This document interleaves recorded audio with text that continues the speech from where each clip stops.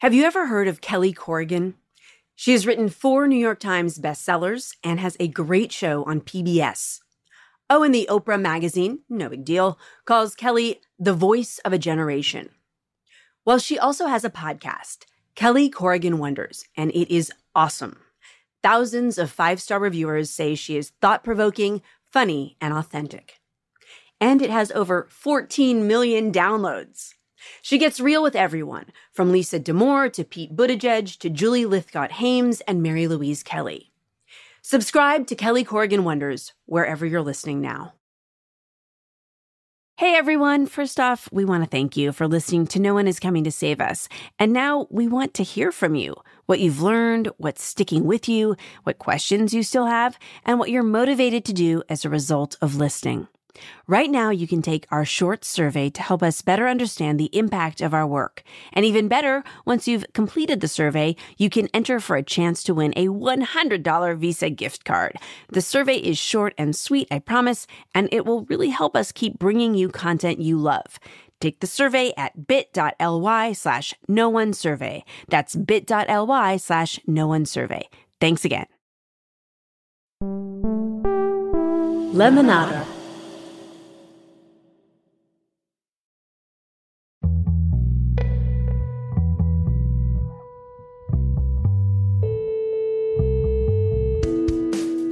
Hey, we made it, guys. It is nearly the end of what has been a very long week, for me at least.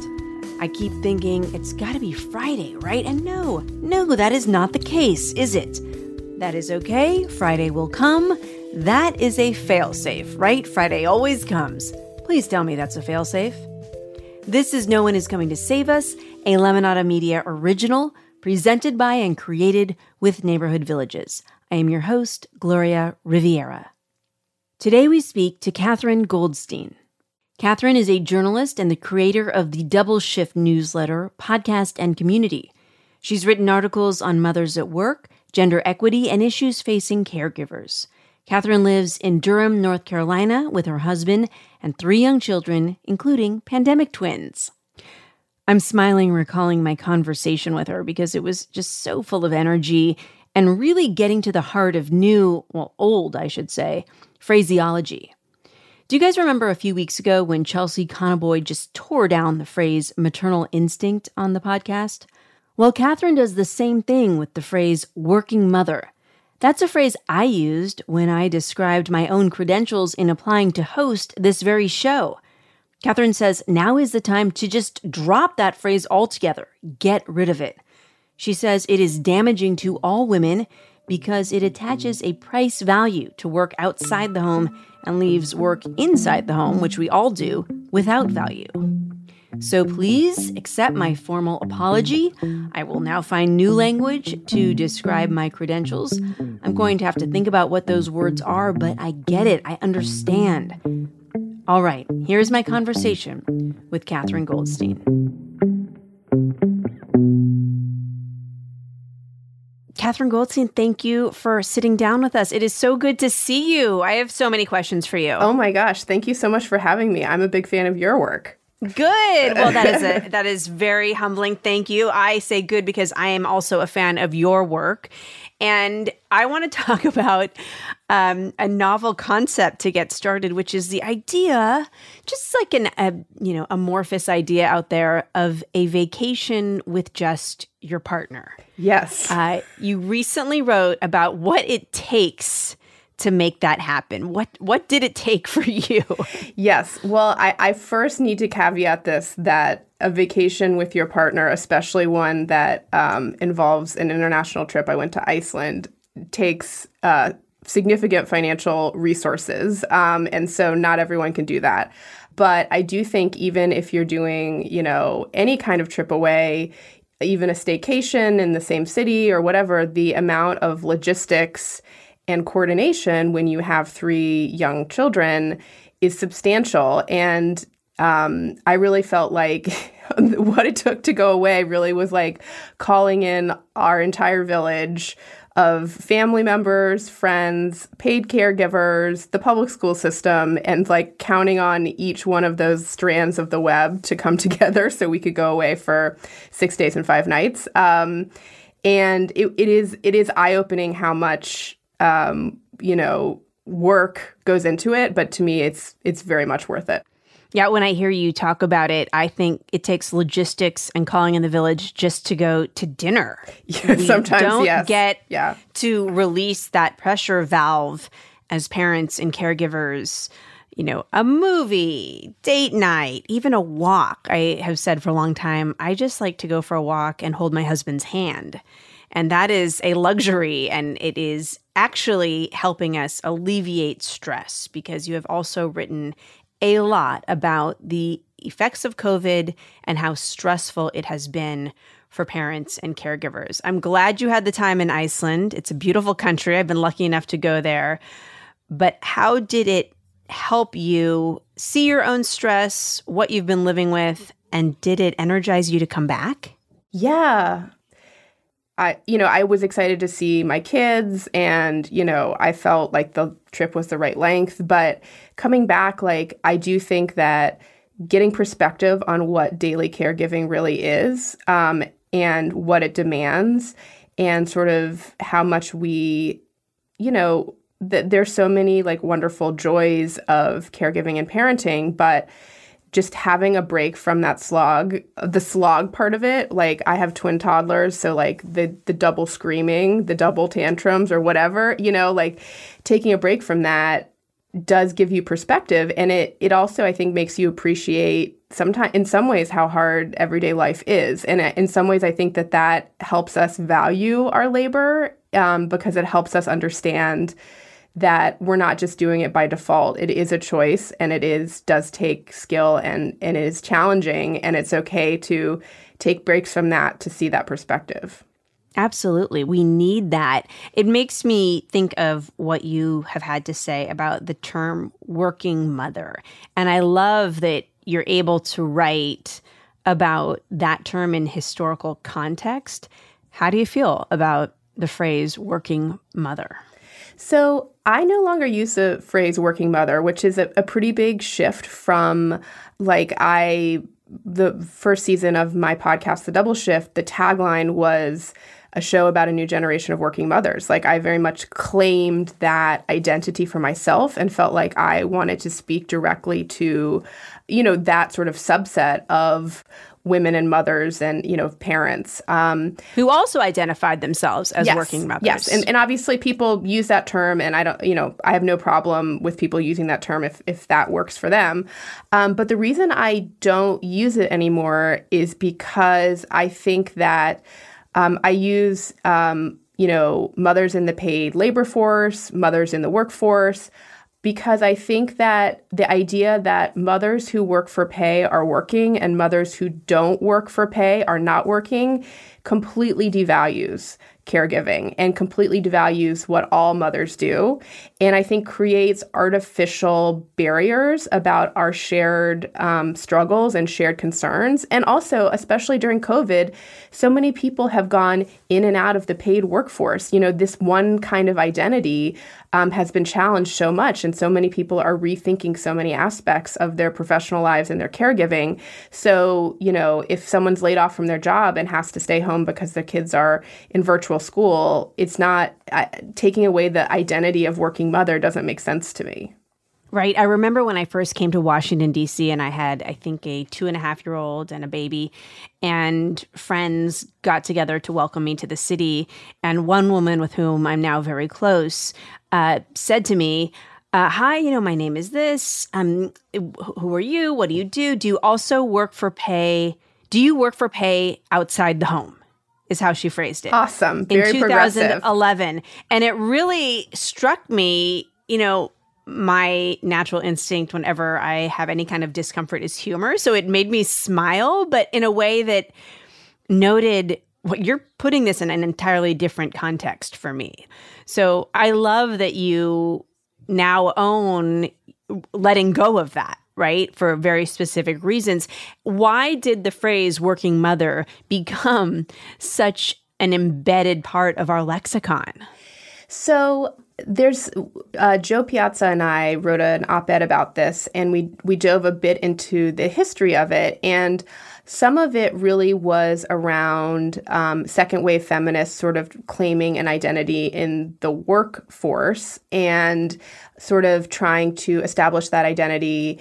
And, I think also there are specific needs that mothers face disproportionately in the workplace. All parents are not treated equally in the workplace in terms of bias, in terms of pay, in terms of how they are viewed, in terms of caregiving commitments. So it is. And I have to stop you right there Yes. because you're making me remember when your co-host on the Double Shift, Angela Garbez, to whom we've also spoken, interviewed your mother, Yes. Kay, who's had a very successful career both in the field of psychotherapy and in the food and catering and restaurant business.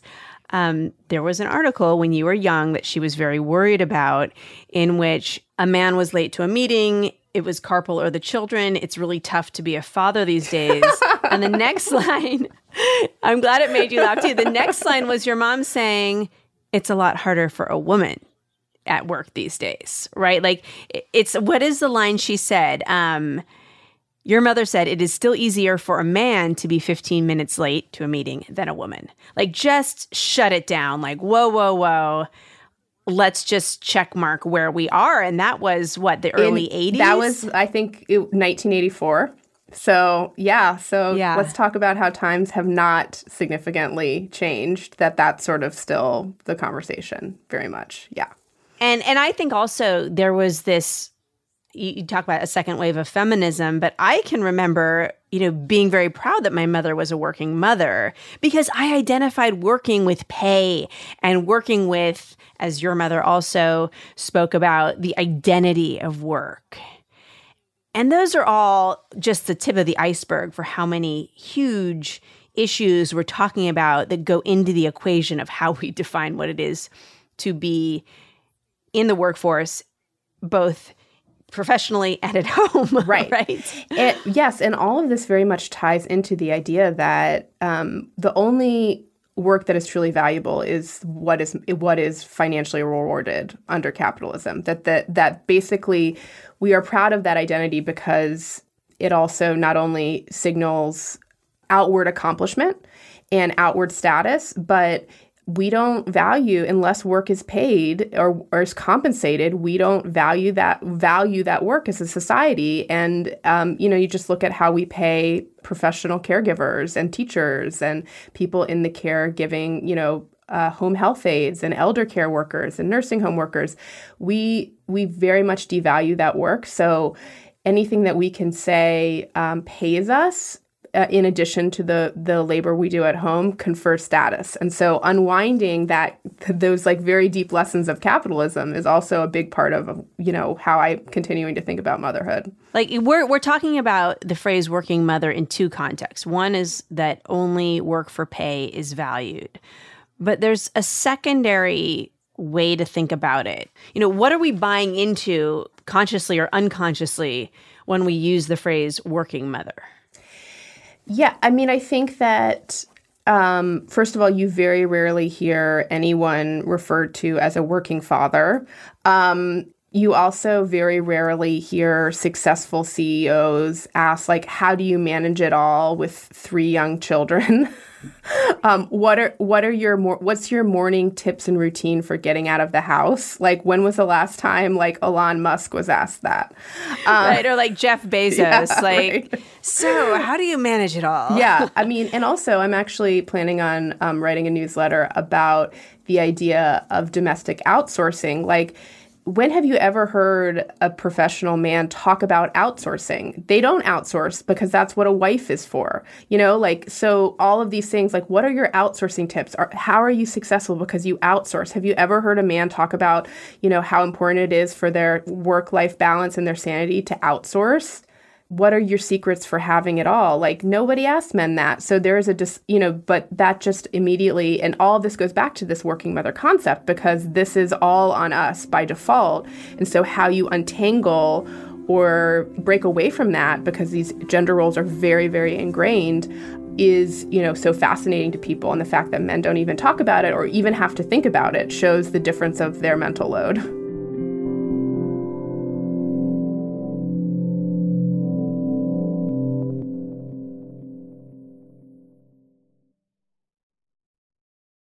Have you ever wondered if knowing more is always good? Or if we can really trust our gut? Or how change actually happens? For answers, I turn to Kelly Corrigan Wonders, a weekly podcast I just love. If you haven't heard of her, Kelly has written 4 New York Times bestsellers and has a great show on PBS. Oh, and the Oprah magazine calls Kelly the voice of a generation. The Huffington Post calls her the poet laureate of the ordinary. Her podcast, Kelly Corrigan Wonders, has thousands of 5-star reviews that emphasize thought-provoking, funny, authentic. It also has over 14 million downloads. She gets real with everyone, from Lisa D'Amour and Pete Buttigieg to Julie Lythcott-Haims and Mary Louise Kelly. Together they help us focus on the long game of parenting, create support systems, and keep our lives in good working order. Subscribe to Kelly Corrigan Wonders wherever you're listening now. Hi there, it's Julia Louis-Dreyfus. You may know me from my podcast called Wiser Than Me, where I talk to older women and get their wisdom from the front lines of life. After season 1 aired, I was amazed by how many people told me our show made them look forward to getting older, which is why I'm here to talk about season 2 of the show. Sally Field, Billie Jean King, Beverly Johnson, Ina Garten, Bonnie Raitt, just to name a few. And of course, my 90-year-old mom, Judy. All hail old women. Wiser Than Me Season 2 is out March 27th from Lemonada Media.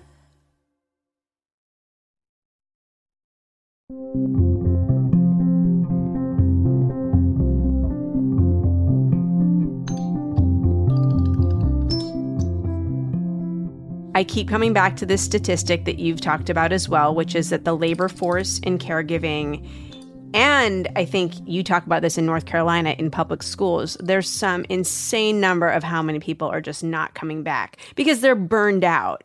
In caregiving, it's also they can go make more money somewhere else because we pay poverty level wages. What are we going to do? I mean, now we are dealing with the repercussions of COVID. What are we going to do now in public schools and in caregiving? Yeah. So I feel like I have an unfortunate front row seat to so many of these issues, both from a personal, both in my journalistic work, but I have, twin toddlers. So I am in the under 5, you're on your own privatized childcare world. And then I have a second grader in public school. So I live in Durham, North Carolina, which is like a mid-size city in North Carolina. And the teacher turnover rate this year was 20%. That's just crazy. Yeah, there were 600 kids on the after-school wait list for elementary school. Oh, my God. On the after-school wait list, yeah. 600 kids. Yeah, over 600 kids. And this is, I can't remember offhand, this is not like the size of Los Angeles or something. This is a medium-sized school district. My second grader does not have a teacher. He has an instructional assistant who's filling in until maybe they find a teacher, who does not have an additional assistant himself. So we are very much feeling the fallout of COVID. Like I sort of think this is the first, in my mind, the first post-pandemic school year. Like we were in crisis mode and now this is the new reality. And there are so many, it's tough because public schools are so important and they're also very slow moving, bureaucratic, monolithic systems. And, in some ways, I think that talking about the care crisis on a continuum of both, we've lost nationally about 100,000 workers from the childcare industry, and that needs to be rightfully focused on. We need a lot more I believe we need a lot more public funding for, 0 to 5 childcare. But it's also a continuum because once kids get to 5, it is not sunshine and rainbows in America right now. So I wish there was an easy answer. And sometimes all we want is quick fixes. And unfortunately, public school in America is the opposite of a quick fix. And what we do about it, I think some people may not like the answer, which is that, I think a lot of middle-class parents, middle and upper-class parents, and white parents see themselves as customers of the public school system because they feel that they have other options if they need it, charter schools, private schools. And to really invigorate our public schools, we need to think as parents less as customers about what is the individual experience our children is getting and more community partners invested in an institution. And let me tell you, it's hard because my second grader doesn't have a teacher. And so you could say, like, why would you keep him in that school? Like, why would you not seek out something better for your kid? Like, many people wouldn't blame you for that. But at the same time, there are thinking about, my husband is actually the PTA president of the elementary school. And so our family has kind of like gone big on investing in what sort of the community response is and saying, like, these problems aren't just for other people's families. These problems are for our family too. Right. It's the opposite of a simple answer, but what I'm hearing you say is it's about community and it's about recognizing that you are not a customer. And when you said that, I thought, well, no, you're not. My daughter's on the wait list at her school for aftercare. I mean, I'm not paying for that. There will probably be a small fee for aftercare, but I am not a customer of the public school. I mean, it is a free. However, when we were contemplating whether or not to send her there, my husband said to me, we already pay for this. We already are paying in taxes for the operation of this school. And to think of it as, to get a community to come together to realize they have the privilege of a good school in their community, it makes so much sense because people move all over the city for the best schools, right? It's like you need to add the real estate agents with the public school folks to, talk about why good schools make great communities. And that message is just getting lost. I don't know. It drives me bananas. I just came from her back to school morning meeting with her teacher, and I was like, I love this school so much, and I want to see it thrive. And it's not just about her or me or our family. It's about the school continuing long after we've left the school. Yeah. It's also hard to paint in really broad brushes because schools are like the most hyper-local situations and I do think, we have a flawed system of tying funding to public schools to property taxes, which creates tons of different inequities. And these are like huge systemic problems and but part of, what I want to also advocate for is not just like, yeah, these are big immovable problems, but also try to advocate for some more creative thinking. Like, I really think that public schools should provide 8 hours of custodial care per day for elementary school students. So when you say custodial care, what does that mean? So that doesn't necessarily mean you're sitting in a classroom at a desk for 8 hours, but it means that the public school is responsible for the care of the kids for 8 hours. And that can include an hour of playground time, that it can include, extra art classes, that can include, Girl and Boy Scout troops who are like, coming in during school hours, whatever the activities are, but that they are providing 8 hours a day, a safe and enriching place for kids to be. Yeah. And that is, for public school parents, we know that is not the case. And the number of work days and days off and summer and all of that is not conducive at all to being a parent that is employed. And it hits, kids the hardest who don't have a safe place to be, who can't be supervised, whose parents have to lose income when there's teacher work days. So I think that thinking about this is like, this is a community good, and it should be about custodial care and how to fill that time in an enriching way, to me is, I think, one of the big things that we need to rethink. So I like that you've outlined things to do with the public school system, which are all, by the way, applicable in some way, shape, or form to early education in 0 to 5. But we're talking about structural change within the public school system, and one of those is scheduling, is just scheduling.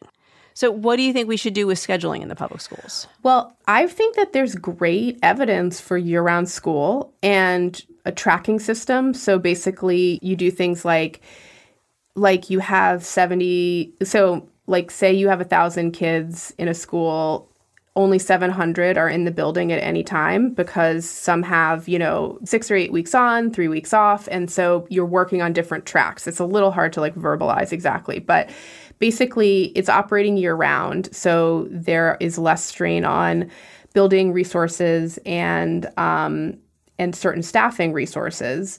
And then you also are able to give certain teachers, there is some evidence that this kind of tracking system helps with burnout for teachers because instead of the one long summer break are also able to recharge over, a 3-week break. Yeah, you did it in 5 days in Iceland. So, they can do it over 3 weeks. Yeah. Well, so, and also I think that this also places less strain on potentially like summer, like if a whole district adopts this, not just one school, it places less strain on schools out and summer camp resources. Like, many people know that getting into summer camp is expensive and it's really hard. And that there's just not enough spots. There's this one, we love the summer camp at our Jewish Community Center. And there's not that many things in Durham that are like this other than childcare and summer camp, but you have to be on at 9 a.m. to sign up, in January to get in. So, usually by the time I've filled out a few weeks, the end of the summer is already booked. Right. And just so all the parents out there know, and they know this from experience, but this happens everywhere. I mean, I have been at my laptop on the phone with usually it's moms, sometimes it's a dad thrown in there. 9 o'clock, sign up is open, and boom, it's gone. I mean, people are like, oh, I couldn't get a spot. Like, it's just, it's like the worst. Well, only in America is, childcare like getting the most coveted concert ticket. I mean, it's really, and so this kind of system, I think, also would help with some of those things because some of these, you would have kids off at different times. There are complications with like siblings or whatever, but usually I think if a whole school district operates on this schedule, like it really can, I think it's one of the potential solutions. And learning loss is very real. A lot of kids are reliant on public schools for meals. And so having 3 months off really does not make sense. And actually, as I was looking into this, a lot of people think this is from this is a holdover from agrarian society. It's actually not. It's actually a holdover from turn of the 19th century, where wealthier families in big cities like New York and Boston and Philadelphia wanted to leave the city because it was so hot. There was no air conditioning. So wealthier families would leave and go to the Catskills or, Cape Cod or whatever. And so they didn't want to have school in the summer. So that's actually where it's from because the cities were so hot. And of course, at that time, there was usually a full-time stay-at-home parent, the mother, who could shepherd the kids to the vacation house or whatever. So that's actually where summers off come from, not from farming. And another thing that's fascinating is like I found in my state of North Carolina, the tourism industry is actually lobbying for it to be longer. Yes. Oh my God. This is crazy. You have to explain this to our listeners. This is because it can't only be happening there. Yes. So North Carolina has a pretty big beach tourism industry. That's a lot of people from North Carolina go to it. And the tourism industry is actually lobbying for, schools. They've actually successfully made the legislature make a law that schools can't start before the last week of August because they don't want to miss out on vacation rentals. And they were upset and tourism dollars. And they were upset that schools were starting earlier and earlier because it was cutting into their profits. Now they have effectively gotten a subsidy and a public policy in place to we're one of the last states in the South to go back to school. When do you guys go back to school? We don't go back to the last week of August. So that's similar to some places in the Northeast, but a lot of places in the South go back at, the start of August. So yeah, we're back by like August 20th around then. But it's fascinating because that is very much that's a public policy choice. And I don't personally, especially given everything that parents and kids have been through and the school system and learning loss and everything with COVID, I don't think the tourism industry should be setting our educational policy. Well, one of the things that I loved when I was researching on the double shift is that you spoke to moms about how they use the child tax credit. The child tax credit ended in December 2021. It had been enormously helpful. It had lifted something like over 3 million children out of poverty. I mean, that is a hard number and amazing. One of the things that you looked at when you were on your podcast, The Double Shift, was how mothers used that money. And I remember the story of the woman who said she hired a babysitter, said she could not remember the last time she spent anything on self-care. And I think she ran for her school board. Yes. Or she joined her school board. She ran for her school board. Fantastic. So she's out of the house. She's taking care of herself. Her stress levels are at least being considered and alleviated to some degree. I think that, one of the lessons that I've taken away from the child tax credit and, cash payments work for families. I'm tired of people talking about, we need to pilot them. It's like, how many pilots? We just did this massive national pilot, and it was wildly successful. And, individual cities are doing more programs, but this is the most effective form of public benefit. It has hugely positive impacts. It does not create a lot of bureaucracy because that's a big conservative argument against public benefits. And it's hard to live through something that is clearly working and then people not understand that it is working. Right. And then to see it go away. Yes. Right. Yes. That's a very hard moment. And I mean, I imagine it felt like no one cared at that point when the check was no longer automatically put in your bank account. And also to not to be too cheesy, but the title of the podcast is No One's Coming to Save Us. And that is how I very much felt about my experience as being a mother and also observing how mothers are treated in this country. And so that is a big part of why I talk endlessly about community and community building, because it's not that I'm not in any way anti-government. I think the government has a very important role, but I think we have to build the communities in the world that we want, because, that's it. No one's fixing it for us. Yeah, build the communities that we want, because the tagline after no one is coming to save us, we often say, so we have to save ourselves. Yeah.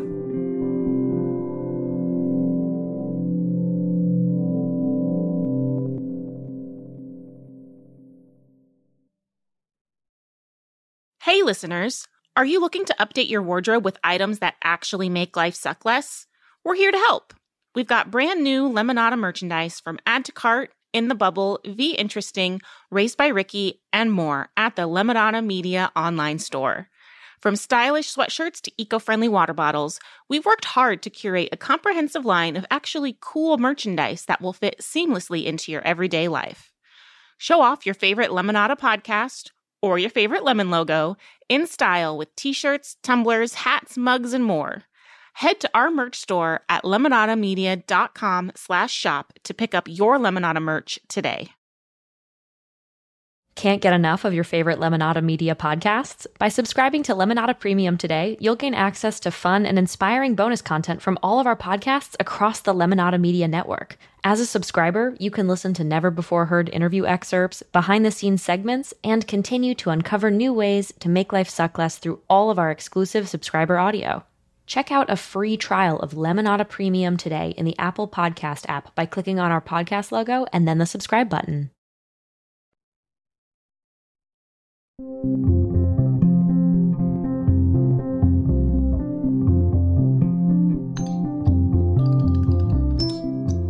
If we look at public school and you're in a community where there are changes you see that could be made, it's going to be an uphill battle. It's an uphill battle everywhere. And we've talked about the mental health toll. Where are we now in terms of how parents are dealing with the stress of COVID, the repercussions? I know where you are. Your son doesn't have a teacher. But where do you see the larger community, the community that was your Double Shift community? You still have a blog. You're still engaged in that community. What are parents telling you now? I mean, it's only early October. How are things going for them? Yes, I think, one of the biggest things that I feel like I especially want people in power and people in workplace power to know is that in terms of school and childcare, we are not back to normal, and normal was not good enough. So I think, as we talked about today, there are we're dealing with the lingering effects of a frayed safety net, and so that is continuing. And I think a lot of families are feeling that. And another big piece, I think, of like where we are is that I think that there's so many complex conversations about what workplaces, white collar workplaces are going to look like, remote work is going to look like. And I think that there is a sense that there's just a lot of uncertainty about what flexible work is going to look like. And I think that people are grappling with that. And I think that we have to be really intelligent about not marginalizing people who want flexible work. And but at the same time, I think flexible work has, as Anne Helen Peterson wrote about in Bloomberg, flexible work has sort of enabled women to further be a safety net, to be home from when the kids get home from school because there's no aftercare program, to be able to run over to the nursing home for elder care. So when flexible work is like the extent of the public policy for caregiving, that is not sustainable either. So I think that people are still continuing to deal with the effects of all of these overburdens.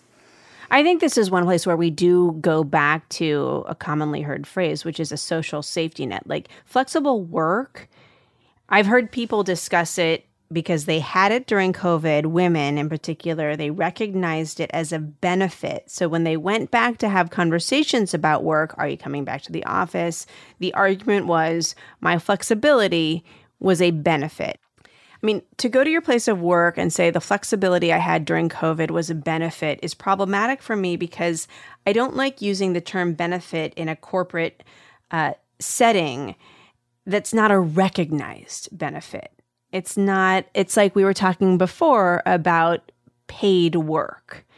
That benefit is not tied to any sort of financial transaction. It happens to be the reality for me personally. I live it every day. I'm able to do pickup. I'm able to run carpool. I'm able to squeeze in my work where I can, but it's threadbare. It feels threadbare to me the way that I'm running my life. Does that make sense to you? I feel like it's not a solution. It's putting more of a burden on me. But here I am, happy to do it all because that's what I am like socially programmed to do. Right. Well, I think if we think remote work or flexible work is the tool for women to have it all, we're going to find once again that is a lie. And right. It's a lie that we're telling ourselves. It's a lie that employers are telling. Employers somehow feel that they're being shortchanged by this. There's a great quote that I use in some of my presentations, which is, as long as men don't have to do anything and we can run around thinking we can do it all, then that no system has to change. No men have to give anything up. And so if we think flexible work is going to let us, have it all and do everything, I think we're once again falling into a very difficult trap that only leads to people feeling like personal failures when really it's a systemic failure. Yeah. And there's so much to say about that, but I'll just mention, I also have a problem when people tell me, women in the workforce tell me, oh, my employer is giving me flexibility. No, they're not. I mean, they're allowing you to work from home so that you can do more work in your role as a parent. But it's work. It's work and there's a toll, there's a price for that work, which is stress and mental health. I mean, the bandwidth is not endless. That's where I'm like, I don't know that this is not a solution. Yeah. I mean, this makes me also think about some companies have had policies of after your 3-month maternity leave is over, you can bring your baby to the office. And for Pete's sake. And and this is seen as innovative. And I don't have people's heart is in the right place, but what people need is real family leave, not to try to multitask with a baby on their lap in the office. And now I think that probably we're having even more of that with, childcare being so expensive and so hard to find, is that people don't want to go back to the office because they literally have no place to take their child and they are trying to do their job and watch a baby. I mean, I'm in these different Facebook mom groups and there's I feel like at least once a week I see some sort of question that it's like, I'm working full time and I have a baby at home with no childcare. What are some tips? And it's like, stop. Yeah. There are no tips. We have no tips. Here's the bad news. Well, and people will be like, well, why don't you try blah, blah, blah. And it's never, like, I've never seen a man pose that problem. Have you ever heard of a man saying, like, I'm working full time at home with a baby?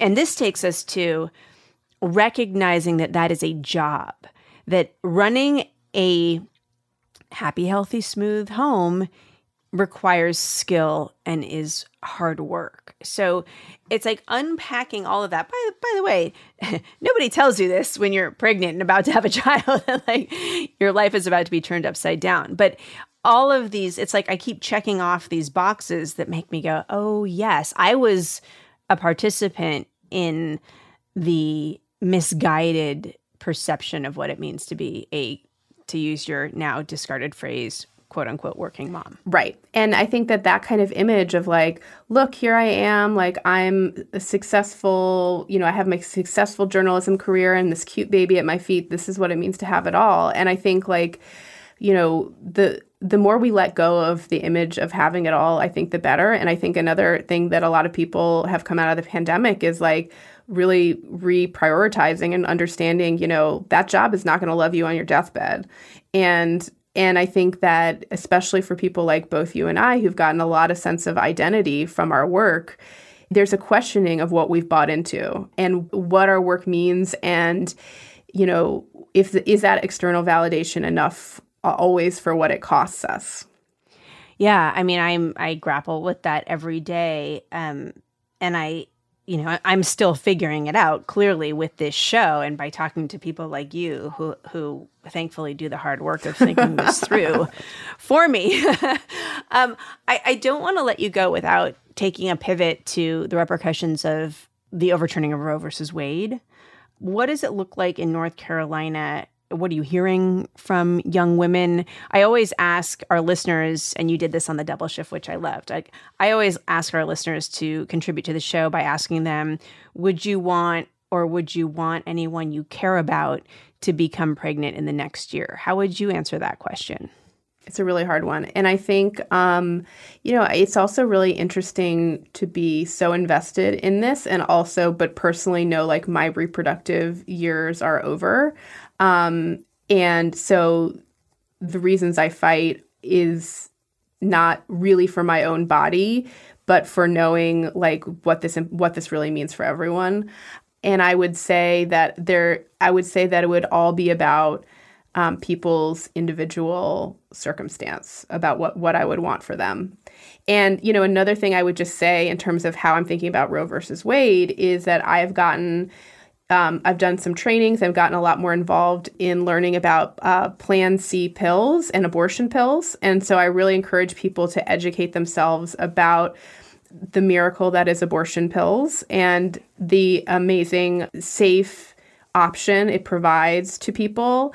And that pills can be obtained in all 50 states, and people need to be sure they know that, and, spreading information about them. And they also do trainings for people to be partners for people who are going through a self-managed abortion. And so I'm a big fan of that. And I do think that we need to think about abortion as less of a centralized clinic experience and more of, unfortunately, the reality is a grassroots, a community experience. Yeah. No, I am 100% on board with that. And I think one of the first phrases that I really digested when Roe was overturned, and I'd done a lot of reporting on it before, but this stopped me at my tracks, is that, frankly, white women, which I identify as a white woman, have been coasting on Roe. And really, what does that mean? And talking to smart people in the reproductive justice world, understanding, the history of how that came to be. And I think about the most vulnerable communities of women who are single mothers, Black and brown women who have a child, maybe more than one child already. Like it reminds me of the childcare crisis, because like, what are we going to do? Ask them to go out and fight for this? Like, they're exhausted. They're at the end of their rope, just like parents were during COVID and before. So there has to be another fighting force on their behalf. Absolutely. And I think that it's important to sort of, I think also to understand that like our struggle is the same, and that if some people feel like they, for example, oh, well, I can afford to take a plane if I need an abortion, like that's wonderful for you. But also understand that, like, for example, in North Carolina, we're getting tons of people who are coming from other states who need medical services. So no one wins in overloaded when medical services are overloaded. And this really is communal. And, so even though abortion is legal here, we have to think this has a huge impact on all aspects of reproductive care, including miscarriage care, including all sorts of other kinds of reproductive care. So just thinking that, you have an escape route is short-sighted and also just not true. We all need to be in this fight. Well, Catherine, I just want to say thank you so much for the work that you do. I found your blog, everything that Double Shift publishes, particularly the podcast, really a lifeline through COVID. So thank you so much for that. Keep going. That's what I always like to say. Keep going. Yes. And I hope that we can have you back on the show. Thanks so much. Thanks so much for having me.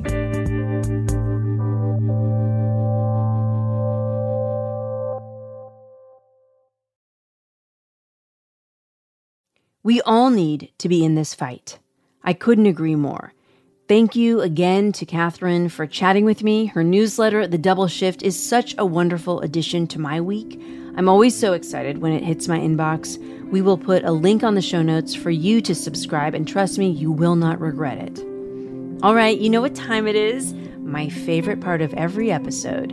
This is our chance to hear from the No One Is Coming to Save Us community. I asked you, in light of the decision to overturn Roe v. Wade and the high cost and inaccessibility of childcare in this country, would you want someone you care about to become pregnant in the next year? Why or why not? Here's what you had to say this week.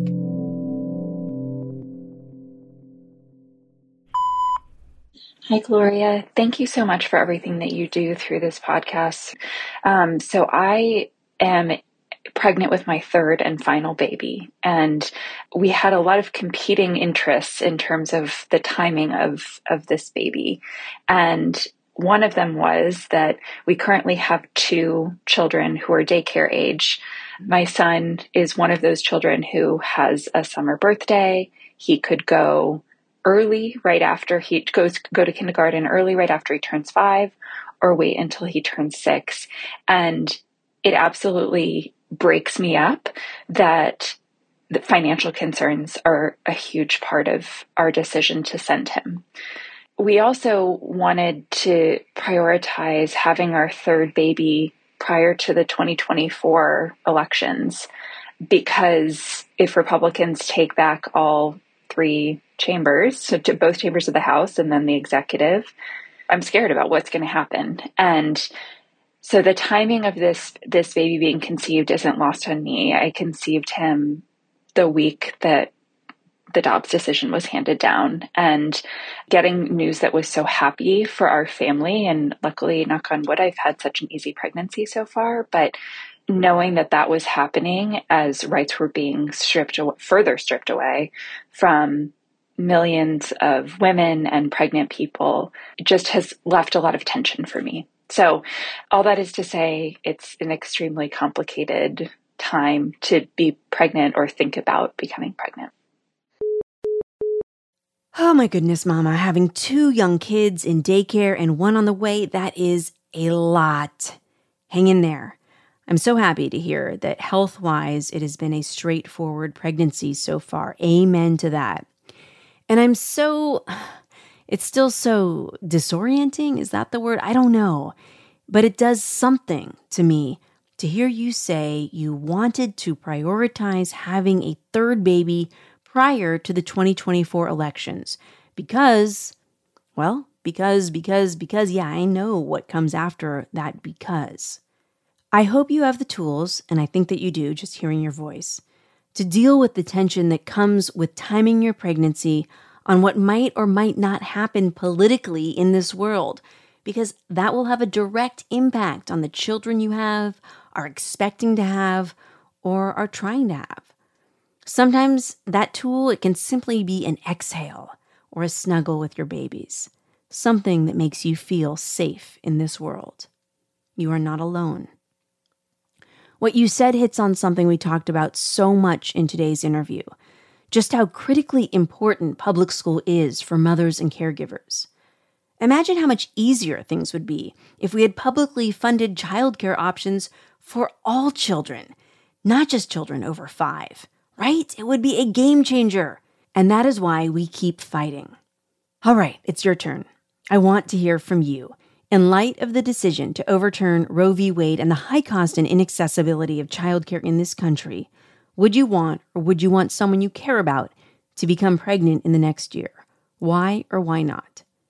To share your thoughts with me, just pull out your phone, record a voice memo anywhere, anytime, and then email it to me at gloria@lemonadamedia.com. It is super easy. Thank you all for listening this week.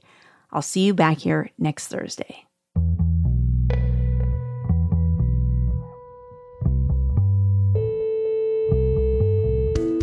No One Is Coming to Save Us is a Lemonada Media original, presented by and created with Neighborhood Villages. The show is produced by Chrissy Pease, Alex McGowan, and Martine Macias. Our audio engineer is Kat Yor, with additional help from Bobby Woody. Music is by Hannes Brown. Our VP of Weekly Content is Steve Nelson. Our executive producers are Stephanie Littles-Wax, Jessica Cordova-Kramer, and me, Gloria Riviera. If you like the show and you believe what we are doing is important, please help others find us by leaving us a rating and writing us a review. Do you have your own experiences and frustrations with the childcare system? Do you have ideas for what we could do to make it better? Join the No One Is Coming to Save Us Facebook group, where we continue the conversation together. You can also follow us and other Lemonada Media podcasts at Lemonada Media across all social platforms. Thanks for listening, and we'll be back next week. Until then, hang in there. You can do it.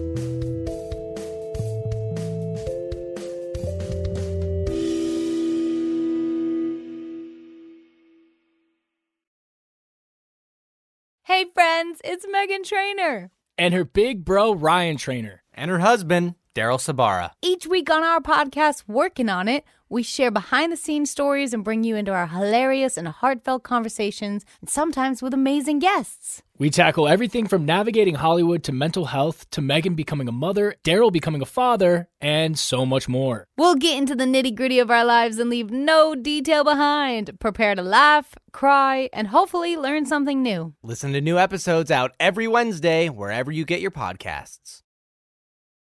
Hey listeners, I'm here today to tell you about Lemonada Media's newest limited podcast series called Declined. This series takes you through the journey of 2 exceptional women from incarceration to freedom, ultimately leading to the creation of the Returning Artists Guild, an organization that uplifts the artwork of currently and formerly incarcerated artists across the country. Call Declined is out now, wherever you get your podcasts.